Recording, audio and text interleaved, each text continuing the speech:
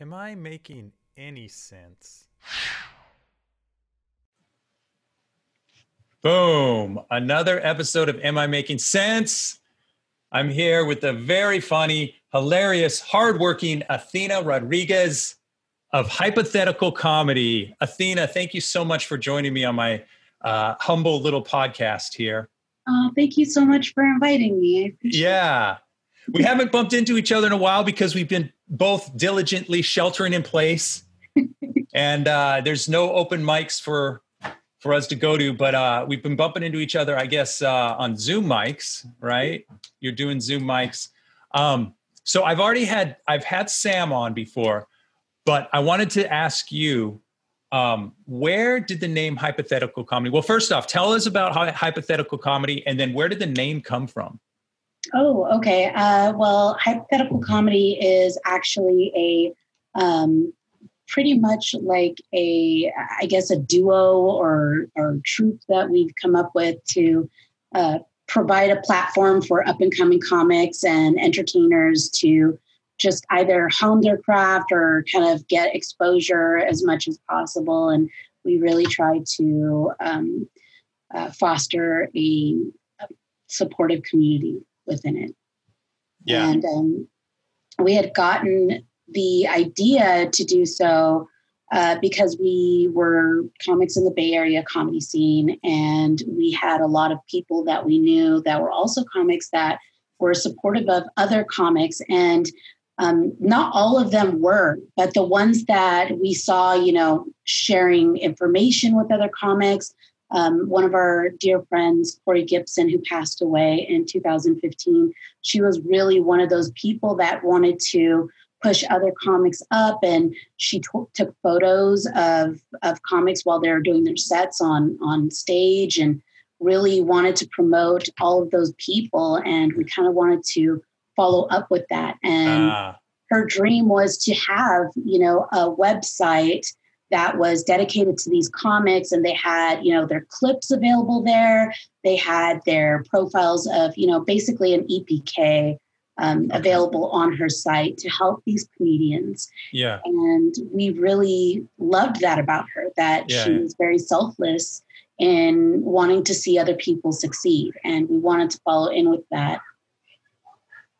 Yeah, that's amazing. I get the sense that there's a lot of people with that attitude in the Bay Area scene where, obviously you run into personalities. Well, it'll be nice. You run into personalities. Yes. But overwhelmingly, I think I get the sense that we got each other's back. Yes. Those of us who are kind of grinding on the open mic and showcase. So yeah, that's really cool. Where did the name Hypothetical come up from? Well, Sam and I have, we've been around the comedy scene together as a couple, and I have jokes that aren't truthful. Like I have one that I say I caught my boyfriend cheating on me, and every time I perform this joke, someone's always looking at Sam all cross-eyed, they're always looking at him like, hey, to do that, And so I was on stage at the San Jose Improv. Okay. And PX was, PX, right? Yeah. Yes, PX was the host that night. Okay. And I had just did my set, and I did that joke, like the cheating boyfriend. And Sam was all ready to have this introduction, but then he changed it last minute. And he told PX, when you introduce me, I want you to tell them that the last comic's joke was a hypothetical situation. Nice. And so she went out there and introduced Sam and said, he just wants you guys to know that Athena's joke about a cheating boyfriend is a hypothetical situation. And the whole crowd died laughing. They were it was the biggest pop. For an introduction. It was just so silly. Yeah. And so we were joking about it. And every time we see PX, she goes, I hope it's not a hypothetical situation. Nice. So like this, kind of stuck. It was sticky. Yeah. It was an inside joke. And we were like, well, if we ever had a production company or anything like that, we wanted to name it with the word hypothetical. And so Hypothetical Comedy was born. No, I definitely like the name. It's catchy. Except when you have to type it out or emails. Hypothetical. Yeah, what is that? 3 syllables, 4 syllables? That is a long one. Yeah. We're always like, man. Hypothetical. Yeah. You know what? Actually, so we share that in common. The name of this podcast, Am I Making Sense, was something that I said on stage. Oh, yeah? Yeah, because, sometimes you get into a bit, and I'm sure every comic goes through this, where you go, this is a well thought out bit. I know where I'm going with this, and I know where the funny parts are. And then I was like, God, I must have been a minute into this thing, maybe a minute and a half. And this was literally like maybe 4 months into comedy, right? So I don't know what I'm doing. I still don't know what I'm doing, but it was like really bad. And then at some point I just paused in the bit and I go, am I making any sense? I just said it more to myself than anyone. Okay. But then when I got off stage, I said, you know what? I've had that feeling so many times. Like, forget about comedy. Just talk about the human experience. That happens to me all the time, where I go, I just explained myself. I've been talking for 2 minutes. And in my head, I go, did I make any sense? Because sometimes people will just nod and they'll be polite. And then I'll go, wow, I said a lot. I hope I made sense. So it's a great way to come up with names for, production companies or podcasts, just shit that pops out of your mouth while you're on stage. Like, am I muted? Am I muted? That's another good one. Yeah. Well, when we first started doing the Zoom stuff, I would always start off my set like, can you hear me? Yeah. Because how many times have you been on a Zoom meeting where the person's like, miming everything and you're like, no, I can't hear you. Like 7 comics are going, you're muted. Yeah. You're muted. Right. So speaking of Zoom comedies, what's been the biggest adjustment for you? Have you had any adjustment with doing comedy over Zoom? Oh yeah. Timing. Yeah. If anything, it's timing. There is a lag when you do your joke. Yeah. And then you expect, of course, the laughter to be in certain areas. Right. But there's a lag. So they don't hear your joke as soon as you're saying it. And you have to be very conscious of the time that it takes for them to hear it and then for them to laugh. And then you move on to the next joke. And sometimes you talk over their laughs and they don't hear you. Well, yeah, there's that. And then there's also the fact that some people might be laughing, but they're muted. Yeah. So there's been, obviously jokes that don't work and no one laughs. But then there's been times where I go, I think everyone on this, because I've really been enjoying it. Actually, Sam, I haven't sent him a text, but he really inspired me when he started talking about how he found that Displaced Comedies page, or actually, I guess he knows the guy who runs Displaced Comedies. Yeah, Nico. And I went over there and I go, oh, there's so many time slots that I could like jump in between a meeting or jump in between soccer practice. So I've been doing more of that. But some rooms you go into, this is what I'll say. And I'm grateful, just like open mics, I'm so grateful for anyone who runs a room of any type. But sometimes you jump in these rooms and it's, there'll be 4 comics. You're like, oh, okay. All right. Well, this is basically kind of a writer's circle at this point. But it's still good. But you might have everyone on mute. So you just go, okay, I guess I'm just monologuing here. But I think that is a discipline, right? Isn't it a discipline to just say, okay, I don't know if or when or how the laughs are going to land, but I just want to stick to whatever kind of time I have set in my mind, the pauses, like be really, have the, the conviction to hold on to that pause, even though you go, maybe I should say something else. You got to comfortable with the silence. That's what I was looking for. Comfortable with it. Yes. It really helps you too, because it's on Zoom, but I'm sure we've been to open mics and shows where there's not a lot of people there, or they're distracted with their phone or something. Yeah. And there is a silence and you're like, all right, well, I'll just leave. Wah, wah. What do you find where people, do you think people are more distracted in a dive bar scenario or more distracted on a Zoom mic? Ooh. I've been analyzing this one. Okay. So I feel like it depends. If you are at the dive bar, most of the time they're not there for the comedy. So it feels like you're interrupting them. You are. Whereas a Zoom show, they know they're coming in for that. So yes. So that's my opinion. Our opinions match. Is originally I said, no one's fucking listening. right. Because you'll hear kids in the background. You'll hear like dogs barking. People are washing dishes, and you go, they just joined a Zoom, but they're not really paying attention. But I realized that in many cases, you have more people focused on what you're saying, even a fraction of their attention, than at most of the open mics I go to in a dive bar. Because there, like you said, you're almost an invader in someone's home who's just trying to get drunk on a Monday night. Like, all I want to do, it's Monday night, and I'm miserable. And this is the only night my wife lets me go out and drink with my friends. So shut up. And you got to win that over. Whereas a Zoom, like you said, someone's made a choice where they go, okay, I'm going to be opening up my laptop and I'm going to be going in. So yeah, I actually have changed over the last month or two where I say, no, I think I'm getting more focused attention through Zooms than I ever got at a dive bar. And so I guess I'm really grateful for this time. I've totally flipped. To where I was thinking, oh, this is an asterisk year. It doesn't count. Real thing. And now I'm going, wait a minute. Actually, I think this is really good. And the fact that we're networking. I know when I talk with Sam, like, are you meeting a lot of people internationally and throughout US? Yes, internationally, people that we wouldn't have, even like in the comedy scene in person, we wouldn't have been talking to.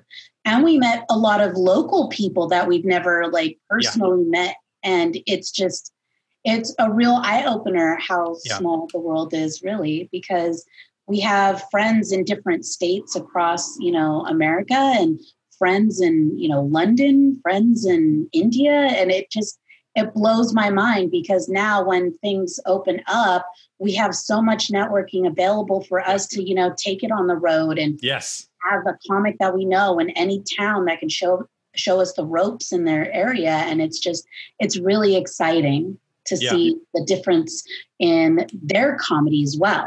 We get to watch each other's comedy in person, but then these international comics that we would have never seen really or met, we get to see their comedy as well and their styles and all the difference. You kind of get tired of watching the same people over and over again in your scene, but then you have this little fresh bit of reality coming in, and I like that. Yeah, hypothetical comedy. You guys should be commended for how much you've gone out there. I mean, I think it's within the realm of possibility to say that you guys could probably drop into any major metropolitan city on the planet now. And people go, I remember them. I remember Sam and Athena. Yeah, that's really cool. How much time are you guys spending on it? Has it turned out to be something that you have to spend a lot of time on it, or is it? We host the host the game night, which is tonight. Right, it's right after this podcast. Yes, and then we also host our open mic night on Fridays. Yeah. So we work on that one. We have 2 days, and then Sam is also implementing international shows, which usually end on a Saturday. And then he's also trying to bring in a roasting show. We want to do a short film kind of show where people submit their short films. We share the screen and everybody gets to watch it, stuff like that. We're branching out.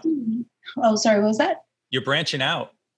Yeah, well, we want to be able to, let everybody be able to use this platform to, do what they need to do. Because, I mean, it's good to do it alone when you have to. Right. And we're not saying that's not, a viable way to do it. Yeah. But there's just something about having people in your corner being supportive of you and really wanting you to succeed, because sometimes comedy and pretty much any career, it could be very dog eat dog.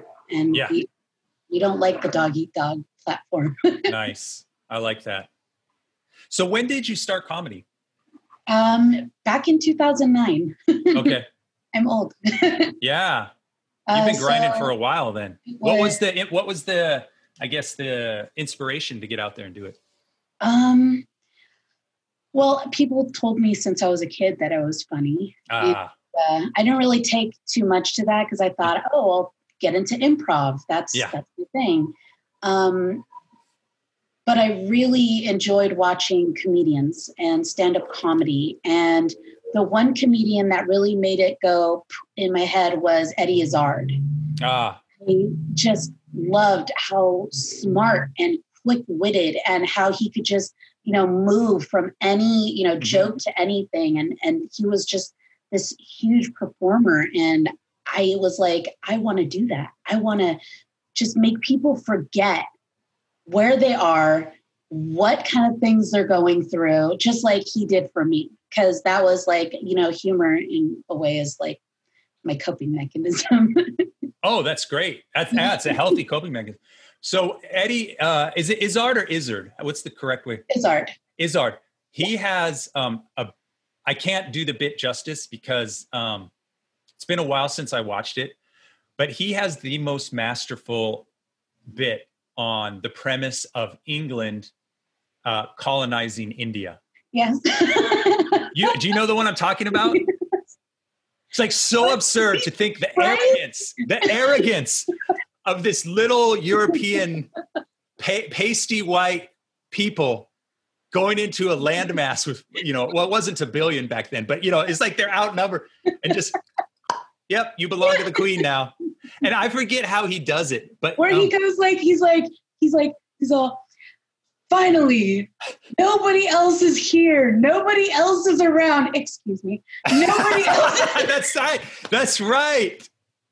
Yeah. It's like, you can't claim us. We're already a country. They're like, you have a flag. That's it. Do you no have flag, a flag? no country. Yeah. He's an intense dude. I don't know if you listened to him on Joe Rogan when he talked about his training. He ran like a marathon. Oh, yes. Isn't that amazing? I think it's insane. I don't know how many marathons. It was like a month's worth of marathons or something like that. And just day after day, he kept running. And it's kind of psychotic. And then he talked about the reason. So I'm a big fan of his too. And that's the reason why I tuned into that podcast. But his origin story is very interesting because you probably know this, you're a fan, but we'll catch up the two listeners that I have listening to this right now. He wanted to go into the military. And I forget what the exact circumstances were, but he got into street performing. And he was just doing really abstract stuff where like he had a buddy and they were just doing really stupid, non-funny. I think they were trying to go for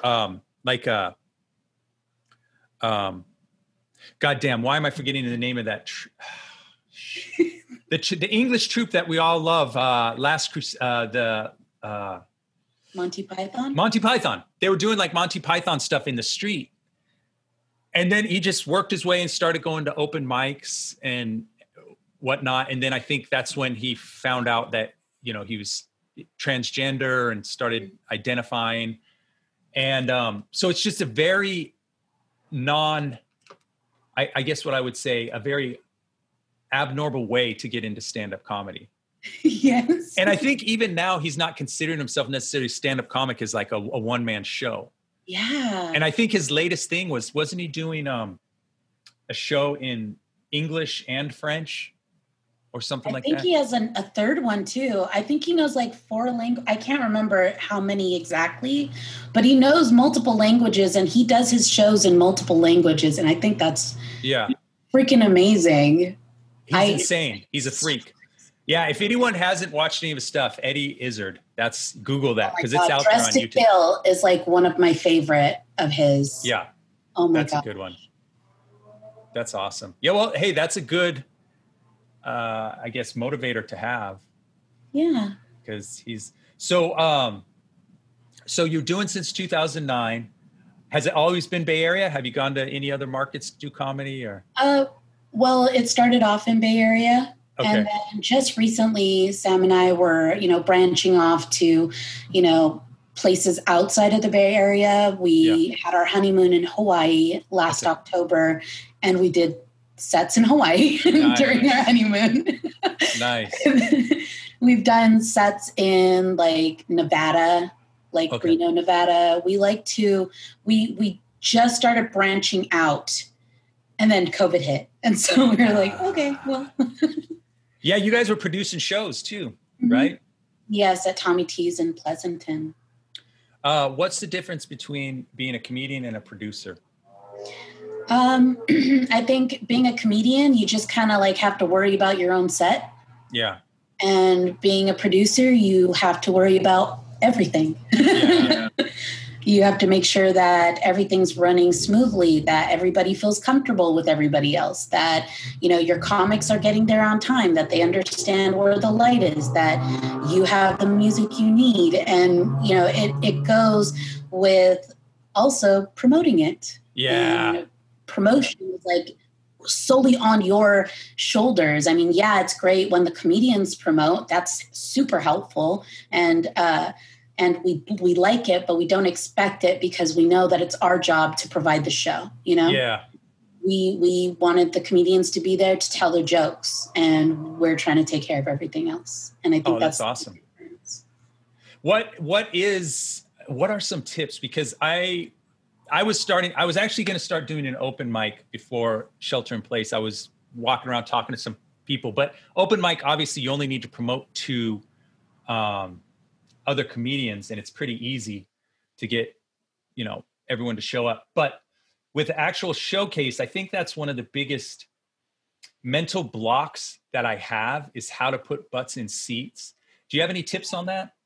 Oh, well, Sam is the one that's our marketing wizard. Okay. He's really good. I mean, what he usually does is, besides, sharing it on specific social media and Instagram and stuff, he actually does stuff like wherever we're producing the show, he will look at the community around that area and check on Facebook if there's any community pages, like in Pleasanton is where we do Tommy T's. Yes. He'll also look at other pages where it's parents who want some cool shit to do, and he's really smart with finding the audience. We also canvass tickets back before COVID, giving tickets. Wherever we were going to any shows, we carried the tickets for the shows. So got it. Talking about it constantly. I mean, it's just really up to you and what you're comfortable with. But as I've learned, and I'm a shy person, is you really have to put yourself out there, because when they meet you, they have to like you first before they want to be a part of your show. Yeah. You know what I'm saying? They're not going to want to go if you're an asshole. Yeah. Exactly. That guy was such a jerk. I don't want to go to his comedy show. That was terrible. Aggressive. Yeah. Aggressively. Hey, you said you're shy. Do you think a lot of comics are shy? Or is that just a thing specific to? I don't know if it's shy or just introverted. Introverted, yeah. Yeah. I always tell people I'm an introvert because I am. But then the thing is, so I'm introverted. Oh, is it hot? Well, yeah, you know what? I took a shower, and so the steam is still hey. Yeah. You know what? This heat is just insane. It's October, and I think where I am, I'm in the South Bay, Campbell. It was, I think, 95 degrees today. Oh, jeez. Same for us. We get it really hot here in Tracy. Yeah. Yeah, it's never ending. I don't know. Last year, I think we had a day in November that was in triple digits. Oh, wow. But remember, we had fires up until late November last year. Mm-hmm. So knock on wood, hopefully it gets better. So where was I? So I always tell people actually, I'm really introverted. But the thing is I have a trigger that when I am around people and the conversation's going, especially if there's alcohol or, weed or something involved, then I get kind of a little chatty. But But I think ultimately the majority of the time I'm in my head, which I think is probably really helpful for stand-up comics. So I'm trying to get a gauge of how many stand-up comics would categorize, because there's definitely stand-up comics, who I know are 100% extroverts. Oh yeah. It doesn't matter where they are, what they're looking for interaction with people. But then I think there's a lot of us out there who are a little more wired as introverts, but we handle ourselves well as like extroverts when needed. Yes. So I'm always curious like that. See, I feel like I'm kind of an introvert, but I step out of my comfort zone in order to be able to be a little bit more personable. Like when I started doing comedy, my friends would go with me to the open mics, and I would just sit with them, write my jokes, do my performance, come back, and then they'd want to leave. And that was it. I didn't get to really, make friends with other comics. I didn't get to mingle or any of that. So when my friends stopped coming to the comedy show, I was usually by myself. And then I was just like kind of hiding a lot because it was scary for me to spark up conversations. I am very awkward. Well, and plus I think that's another thing. With comics. If you're new to like a scene, open mic scene, I bet the other comedians can come off as intimidating. Yes. Because it's like, oh, he was just up there, whatever, talking all kinds of shit. Like, I don't want to say anything that's... So probably it's double hard if you're introverted and then you come in the comedy scene and, you're trying to hang out, and then you may not feel like everyone's that approachable. Well, I had that. And then Sam started coming to the shows before he was even a comic. Like when we were talking, he was telling me he wanted to do stand-up comedy. And I was like, oh, well, come to the show and then you can see how they do it. Mm-hmm. And he just finessed all of the comedians. Like they all just like embraced him. And I was like, man, I've been here for like 4 months. Like, how come nobody talks to me? Oh, that's right. I don't talk to anyone. Yeah. Well, Sam is a sweet guy too. He's really sweet. He's just got a charming smile and he's so disarming. No, not that you aren't. I'm not just. Like, hey. What am I, chopped liver? Yeah. So yeah, I could see that about him. Kind of his, chuckle and his nod. Yeah. What kind of, you got any horror stories? Oh gosh, about comedy? Yeah. Yeah. So many. Give me the best. Okay. So I had been doing comedy for I think about a year. Okay. And I had gotten booked at this place called CJ's Bar and Grill. Okay. And the person who booked me was like all into it. I was all excited about it. And pretty much only friends came to my shows. Yeah. And then that was the time where friends stopped coming to the shows. So I didn't expect anyone to be there. Okay. Ever. Yeah. I was like, all right, this is how it is, whatever. And so I was on stage and I'm right about to start talking about my mom, because it's a joke about my mom. Okay. And I'm like, blah, blah, blah. My mom's a crazy bitch, blah, blah, blah, blah. And then I turn over here and I see her sitting there. Oh my God. Right in the front row. And I'm like, hypothetically. And I swear to God, she was looking at me on stage. She's looking up at me and she's looking at me like, I'm going to fucking kick your ass. And I'm going to beat your ass here. Keep talking. Wow. And so why didn't you tell me? And so you locked up at that point, right? No, I was like, blah, blah, blah. Look at my mom. And then I was like, anyways, I love my mom. Oh, you changed jokes. Okay. I didn't even get a punch. I didn't get anything. It was just right at that moment and then stop. I was like so afraid. I thought she was just going to start talking shit to me from her seat, but she didn't. Okay. Mom face. Oh yeah, I know it. It's a very stern, stone-like face. Yeah. For some reason, moms have a way of petrifying their face in the most angry, like, I don't approve of you kind of look. You know that look where it looks like they're saying all of your names in their head. Oh yeah. Athena, you know. So what did the conversation in the parking lot look like? I'm going to be real nosy now. Oh, no. She did this thing that she never does, which is right after the show. And I was like sweating bullets. Right. Like, oh my gosh. And so she comes over and she's all, nice jokes. Okay. And I was like, that scared me more than her trying to fight me. Like, well, wait. And so there's been no resolution to this? There was no resolution. That's awesome. Because one of my questions, this actually ties in fantastic. Like, who are the biggest supporters in your family? I'm guessing it's not your mom. It's not my mom. And it wasn't my dad either. Sorry. No, that's all right. My dad, I have jokes about my dad because my dad, he didn't like my comedy because he thought that I cussed too much. Yeah. And I have the joke that he did say, Mija, I like that you do comedy, but I don't want to listen to it because you cuss too much and it's unattractive. Oh. I was like, I don't want to be attractive to you. What are you talking about? Like, I didn't get it at that time. And so sometimes I open with them like, hey, I'm glad you guys are here. My dad wouldn't go to any of my shows because he says, Mija, you cuss and it's unattractive.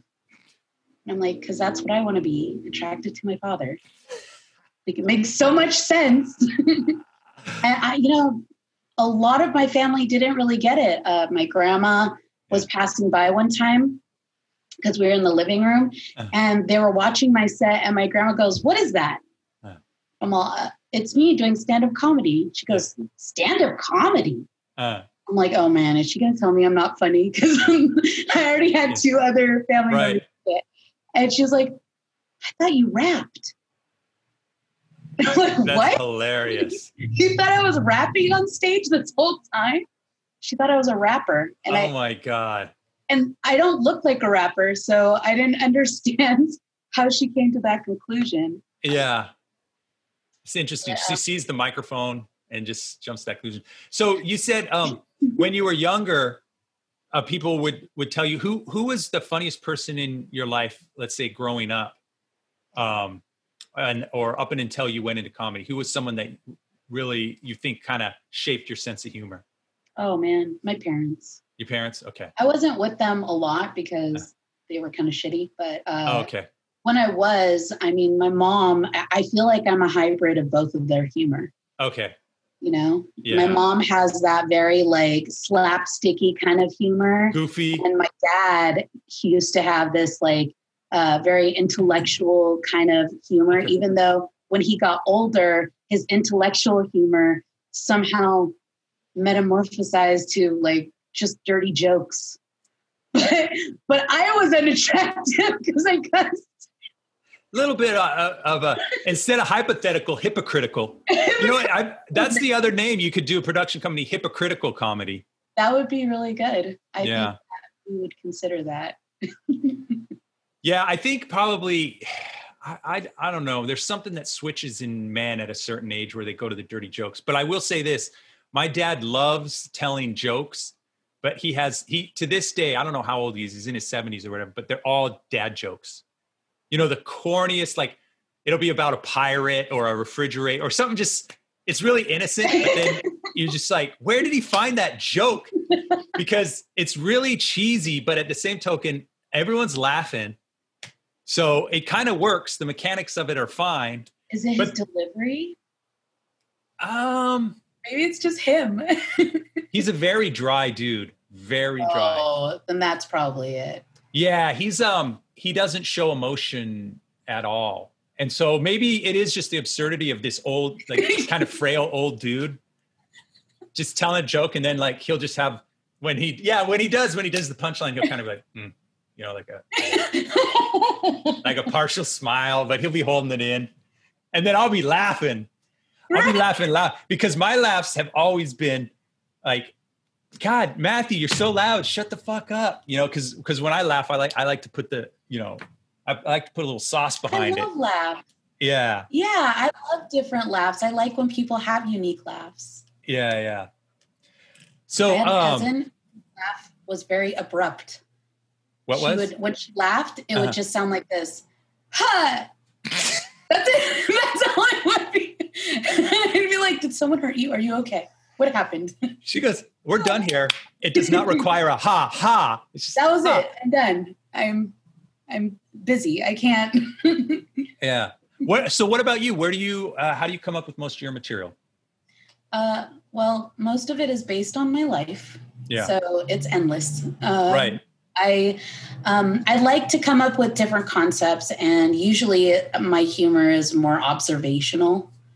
So it's just stuff that I'm noticing or observing within other people or with. Hi, Sam. What's up, my friend? We'll wrap this up in time for game night. But yeah, I forgot what I was talking about. Observational. Oh yes, observational humor, and I like storytelling as well. So I kind of try to use both of those things with the humor and perspective, and you know how it is.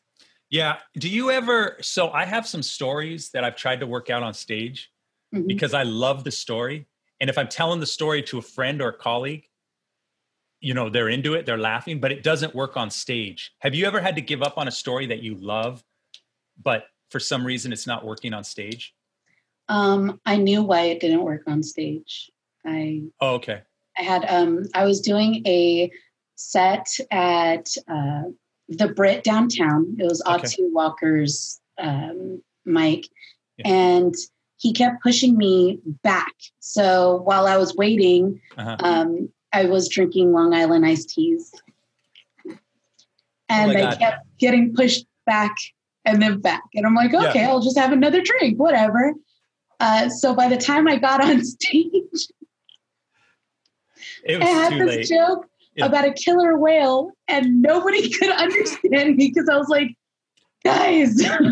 Yeah. This killer whale had someone on their back, guys. I could not get the joke out. And I was like, oh my God, this is such a good joke. And it's getting messed up because of my drunk ass. And I can't even pay attention. And it was like so horrible that I never wanted to tell the premise or that joke ever again. So it just died. It died that night. It just died. It just died on stage. So I have found, it's interesting you bring that up. I have a very tight margin of substances that can be in me where a certain amount, like a little speck, like a little puff of weed and maybe half a pint of beer, and things can still, I can remember what I want to say and when I want to say it, but there's a tipping point. And once that tipping point hits, like I'm worthless. I can't remember what I want to say. I stutter. I get self-conscious of myself. Like, are my lips sticking? Can you guys hear me? And then I'll just start wandering and I'll go down this like neurotic thing. So I know exactly what you're talking about. There's definitely like this. Actually, I think the right answer to this, and Bill Burr, he's a comic that I like a lot. He said he never drinks and he never partakes in any substances prior to his sets. Oh, wow. And I heard it, I forget who he's talking on some interview or a podcast or whatever, but he said that it was one time early in his career where he had whiskey or something prior to the thing, and it was one of his worst sets ever. And he's had the discipline that for the last, 20, 30 years, the span of his career, just no alcohol or whatever. And I was thinking that should be the way I do things. But here's the problem. Here's why I don't do that. Because a big part of supporting an open mic is buying drinks, right? And tipping. Now, I guess I could buy a non-alcoholic, but by the time I'm buying a drink, it's like, I want alcohol, you know? So I usually, whatever open mic I go to, I buy a beer. And so whatever, if I'm however many open mics per night. That's not the tipping point though. No, I'm fine. Right. Because if I chill out, drink a beer, do my set, then already like 40 minutes to an hour has elapsed. And then I can go to another one. And by then I'm pretty much sober again. See, I'm nervous on stage all the time. So I Really? need something to like help me just a little bit. And then I forget that those, substances create a different effect sometimes. Like when you're drunk, you forget things. Yes. But when I'm like sometimes I'll smoke, bud, and then I'm on there and I'm like, wait, what was that? Was that the light? What was that? What happened? Yes, that's me. And it was like somebody like, is it hot? I feel hot. Guys, my heart is pounding so hard. Yeah. You just start telling them stuff that they don't want to hear. Right. Yeah, no, I've been there for sure. That's a little balancing act, a tightrope walk, if you will, with the drugs and alcohol. So do you have any, what are some tips? I don't really, I still consider myself, categorically an open mic, and I'm enjoying the open mic, but what are some tips to get booked if a person wants to kind of turn the corner and start doing more showcases? Do you have any advice on that? I would say, one, make yourself available. Okay. Availability is like a big one. Most bookers will try to book someone on a specific schedule, and they want to make sure that the person that they want or the person that's interested is available for that date. Yeah. Secondly, always make a good impression, not just for that booker that you want to be on their show, but other people. Yeah. Everybody's always watching you. When Sam and I are, I guess, prospecting other comedians, we're at other shows and we're watching their sets and seeing how they perform, how they treat the host, how they treat other comedians. That means a lot to us. We don't want to just bring someone in who's just like a wham, bam, thank you, ma'am. They don't care about, anything. They just have a one-track mind of, becoming famous. And I get that, and that's okay. But we want to, I don't want to say we want to make sure that we're getting someone wholesome, because that's not always the good luck desired thing. It's not always the desired thing. Yeah. But I mean, we do want to be able to book. You don't want to get a psychopath in there. Right. That's what I'm getting at. Not wholesome, but also not a psychopath. Yeah. Well, yeah, no, I totally get that. And you said a couple interesting things there. So one thing that I've kind of learned is I thought this was 100% an individual effort with stand-up comedy, but then I realized, this is a team sport, because so many people are putting in so much effort to make sure that mics can happen, that you kind of have to take care of each other. Mm-hmm. And you kind of need the people like, I always enjoy seeing you and Sam around. You need the people who are just like cool people on the scene who you can feel like, okay, yeah, I know I'm going to watch their stuff. I know they watch my stuff. We're going to be cool with each other, and we're rooting for each other more than anything. Yeah. And you said this thing about fame. So I always look at it like, I want to be able to make a room full of people laugh, but I don't think I ever want any kind of notoriety. Do you think a lot of people, or what should I say? Do you think famous is the end game for a lot of people who get into stand-up comedy? I believe so. I personally I don't want to be famous, but I know that the things that I want to accomplish in my life have to do with getting that voice and getting that platform and getting those eyes on it. And so that sometimes requires for you to be putting yourself out there and being famous. Yeah. And I know a lot of people say it, and maybe it's a cliche by now, but I didn't want to be famous, but I do want to be, I guess, big enough to have a voice. Yeah. And to be able to get to stage time when you want it. Yes. Yeah. Make a difference in people's lives and make them feel better. And, it doesn't always necessarily mean that I have to be famous to do so. Yeah. It just helps. Yeah. Cool. Right on. So Athena, let's do this, because I know tonight is game night. I don't want to go too long. Why don't you mention the shows that you have coming up, because like we talked about in the beginning, I know that you and Sam have multiple things cooking. And then how can people find you? Okay. Well, the only show that I really have booked, I think I remember, is a show on, I believe, October 29th. And that's by Cynthia Fox. And she's actually a producer that runs shows that help, I guess, raise money for different organizations. We did a show for her a while ago, and that had all the proceeds going to BLM movements and how to, help others. But I'm on her show on October 29th, and it's going to be a Dia de los Muertos show. So it's kind of like, it's Google, anyone out there, Google, I guess not Google, go to Facebook and look up CCC show. Mm-hmm. I think that's what she calls it. I was on that show early on, and it's great. She's been very consistent with that too, which is, I'm happy for her. She's doing a great job. Have you ever got heckled? Well, yeah, she said some things, but she was joking with me because I forget. But see, okay, well, let's expand this a little bit. So as far as heckling goes, I've changed my criteria of heckling because Zoom, like I said, Zoom, it's so noisy and people are doing things that I consider almost every set I do, except for these really small, intimate mics where there's not many of us. But certainly the ones I go on Monday and Tuesday with Pete on Monday and then Melanie on Tuesday, everyone's talking. And we're talking shit to each other in the chat window too.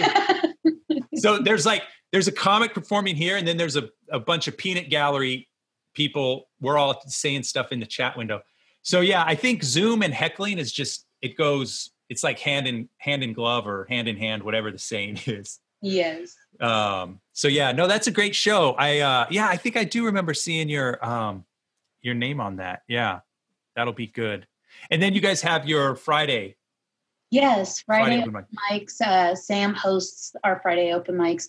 Those ones I think are at 8 p.m. on Fridays, and I think the sign up is earlier in the day. So you can go to Hypothetical Comedy Network, and he puts up the list. And if you want to perform or if you want to be an audience, you can get in there. I really like that, Mike. The problem is Fridays are usually. We do like a family movie night, but I think tomorrow I'm available because the kids have friends over. So I'll probably drop in for tomorrow's. And that'll be so great. We'd love to have you. Yeah. Or maybe do a set if I sign up in time. Yeah. Cool. All right. Well, Athena, this has been great. I really appreciate you joining the podcast. Thank you. And I know we'll see each other soon. At some point. Are you getting cabin fever, or are you okay with how shelter in place has been, or? I do have cabin fever. I'm going crazy. I'm more of I really want to go and do nature-y stuff. And I feel all worried because you never know, like it changes all the time. Like all the rules change all the time. I never know what to do. It's impossible. Yeah, it's constantly changing. And with me, I've been fortunate. I knock on wood, I haven't lost my job, but I'm doing everything from home on my computer. And I don't miss commuting. I never liked driving in traffic, obviously, but I'm just like, I wish I had somewhere else to go. And I think having open mics were also something throughout the week I really looked forward to. And I haven't had that now for 7 months. And I'm feeling a little aimless. And I'm ready for things to open back up so I can see people face to face and drink that beer that I've been so good. I really haven't been drinking any alcohol this lockdown, but I would like to go to a bar and drink a beer. Me too. We'll all have a beer together. Definitely. Let's do that. One beer. We'll all take sips. And we're driving. Right. No driving. No drive. We'll have another designated driver. Cool. Well, all right, Athena, thank you very much for joining the podcast, and we will chat soon. Thank you so much for having me. I appreciate it. Yeah.